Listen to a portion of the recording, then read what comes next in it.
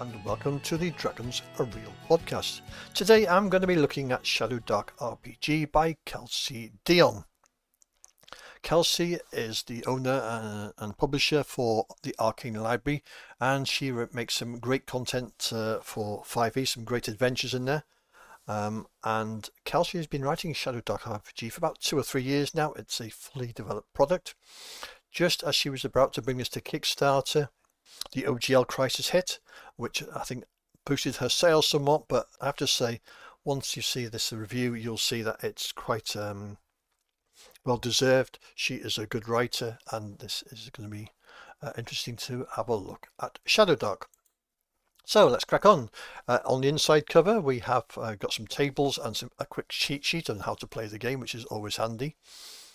The game is an old school fantasy style game when you're going to be delvers or crawlers as they call them in this, and you're exploring ruins, dungeons, looking for treasure. So when it comes to characters, characters consist of a few items: a name, an ancestry, a class, a level, XP, alignment, a title, a background, their stats and HP.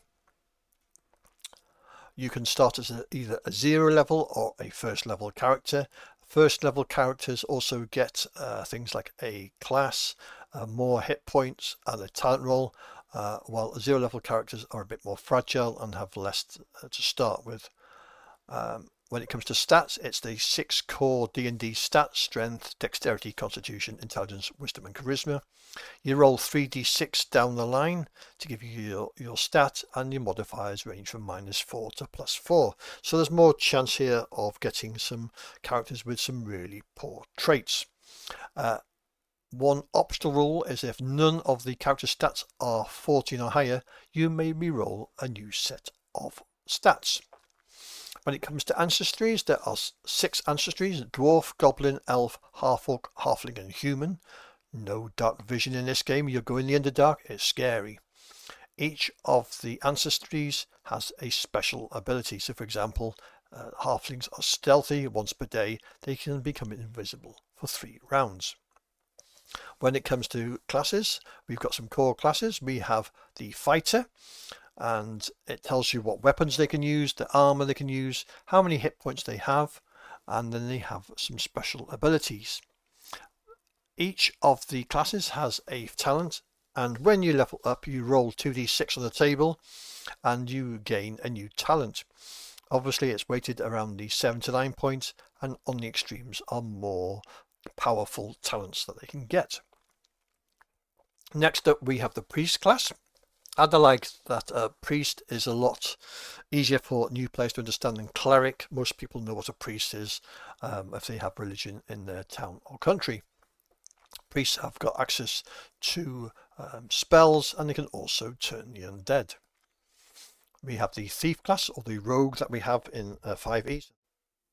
And finally we have the wizard class, which is someone that's knowledgeable and can cast spells. There's a list of backgrounds, and if your background is applicable, a GM can invoke an advantage for your role. Alignments are paired right back to either chaotic, lawful and neutral. Keep it nice and simple.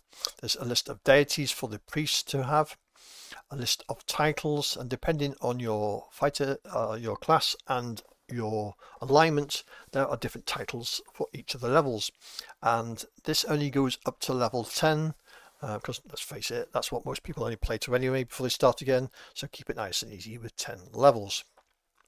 There's a list of languages, some starting gear and armor class.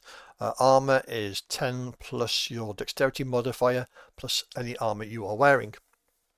Your standard list of items, and the encumbrance rules are you can carry a number of items equal to your strength stat, or 10, which is ever the higher, with most items filling up 1 gear slot. So nice and simple. Weapons cause an amount of damage between a d4 and a d10, nothing groundbreaking here, and they've got some properties like finesse and versatility. So you can see where the influences of 5e are here, but nothing unfamiliar to a D&D player. This book is littered with random tables, and I love random tables, so a big thumbs up from me. So we have a list of character names for all the different ancestries. When it comes to advancements, you gain experience points, and XP comes from getting treasure or for boons gained during the session. And you spend a number of XP equal to 10 times your current level. And once you get to the next level, you reset your XP back to 0. And then at level 2, for example, you would need to get 20 XP to get up to level 3. At level 6, you'd need 60 XP to get up to level 7. So nice and simple. There's tables for rolling random characters. Now, when it comes to magic, magic is dangerous. Unlike a lot of gamers where magic just happens, in this you've got to cast a spell by rolling a dice. A wizard rolls plus their intelligence modifier, a priest is their wisdom modifier, and the DC to successfully cast a spell is 10 plus the spell's tier. So spells in this are not known by levels, they're known by tiers, and I like this change because for new players you often get, well, I'm a level 2 wizard, why can't I cast level 2 spells? It's a lot easier to explain. You're a level 2 wizard and cast tier 1 spells. It's not so confusing. If you succeed on your roll, your spell happens. If you fail, then not only does the spell not occur, then you can't cast that spell again until you've had a rest. Also, if you're a wizard and fail the spell, you have to roll on the wizard miscast table, and there's some nasty results on that. And there are a number of tables for wisdom mishaps depending on what tier spell you are rolling, and it can be quite devastating for some of the rolls that you make on there. So it does make magic users a lot more interesting to play. We have rules for scrolls and wands, and when it comes to spell, we have a priest and a wizard spell list, and there's 6 spells per tier. These spells are very much like in the old school style of the duration, the range, and a paragraph or two explaining what the spells mean. So the nice and simple spells. When it comes to the gameplay section, it's your standard D20 system. You roll a D20, add your modifier, and you're trying to beat a DC. If you're advantage, you roll 2 dice. If you're disadvantage, you roll 2 dice and take the worst result. Natural 1 is a crit fail. Natural 20 is a crit success. There is also something called luck tokens, which is like your inspiration, and you get your luck tokens for good role playing, heroicism, or just plain coolness. And you can cash in your luck token at any time to get a reroll, or you can hand your luck token to a companion to give them a reroll. And it suggests the GM should award 2 to 3 luck tokens per session per player. It explains for anybody not familiar with the 6 core attributes how to use them. And when it comes to DCs, it's been vastly simplified. The normal DC is DC 12, and that should be for most things. If it's easy, it becomes DC 9.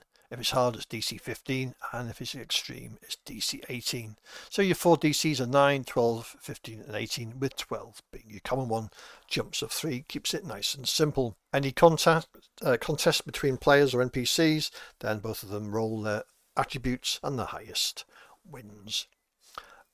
One thing that has caught people's attention is the use of light in this game.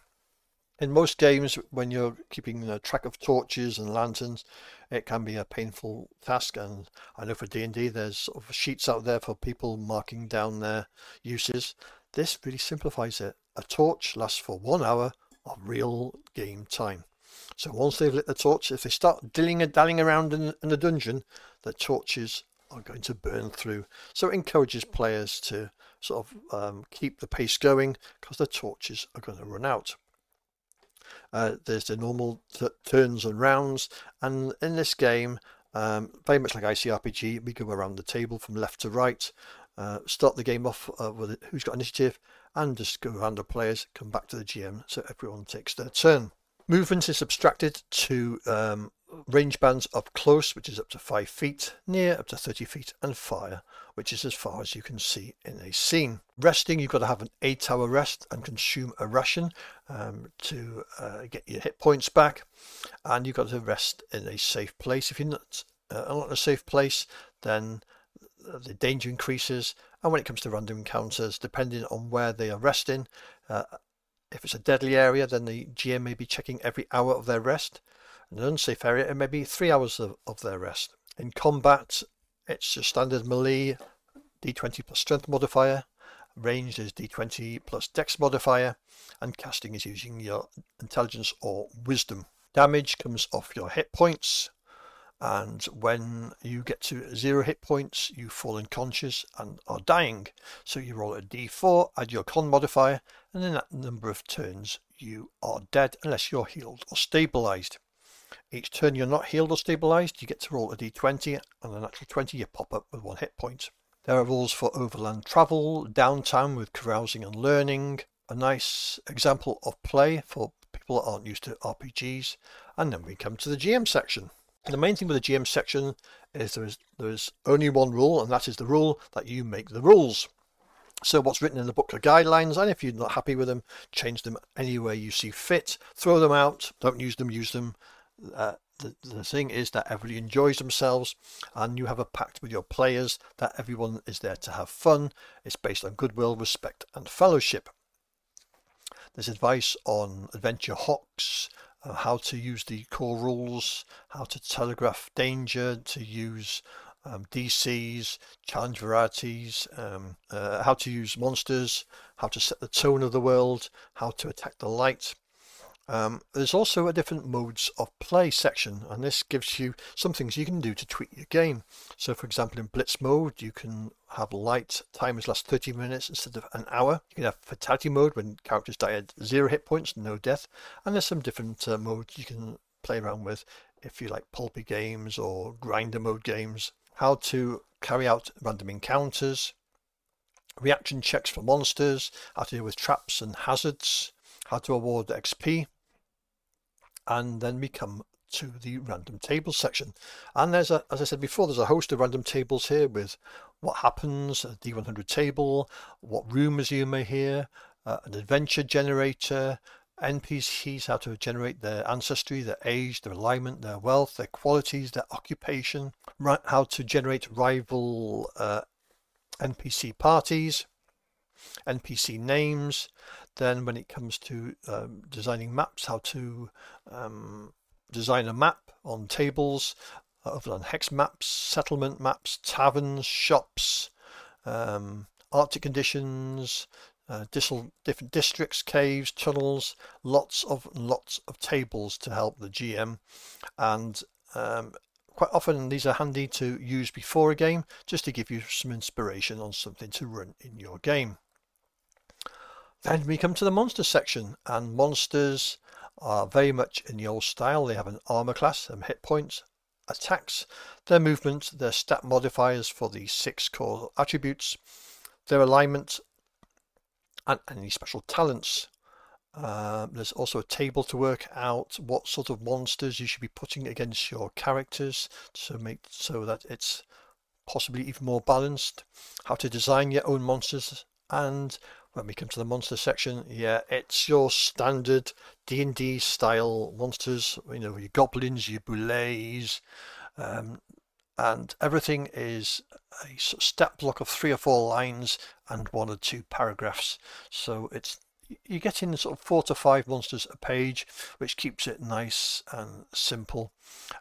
No big shocks of what we get in the monsters, and with the creation rules you can import most things in that you may find in other books. Then we get to the treasure section, and this is a big old section on how to generate treasure, mundane items, boons, what sort of attributes magic items should have, magic armor, magic potions. There's just hosts of tables here for the GM to create their sort of magic items, magic weapons, give them personalities. Just a host of advice here and some example magic items. Then we have the character sheet, and the character sheet fits on one side of an A4 or legal document. Hurrah! Nice simple character sheet with your 6 attributes, your level, your talents, your attacks, and your gear. And that's a big plus from me. I like a nice simple character sheet. How you can join the community. I know they've got an active Discord server where you can talk with other like-minded people. A link to the Arcane Libraries YouTube video, and I think they've already added the Ranger and Bard class as part of the Kickstarter, which is on the YouTube channel. So there are other classes out there as well. And the back pages again are some nice end papers. So all in all, this is a nice fantasy RPG with the old school style but using modern mechanics, which I think is rather good. So people that are a bit fed up with 5e that want to change, there's a possibility for you here. I know other people that got a bit fed up with old school essentials, want something a bit different. Certainly Shadowdark is worth a look at. The random tables alone are worth the book in gold. So yeah, highly recommended for me, Shadowdark. If you play in Foundry VTT, they got a system for that as well. And the lights timer is actually a real-time timer with the Foundry system, so it tracks everybody's light in real time, which is nice. I'm sure Roll20 will have a system if they don't already have so. So yeah, that's Shadowdark RPG by Kelsey Dion. A big thumbs up from me. As always, thanks for listening, and I'll catch you all on the flip side.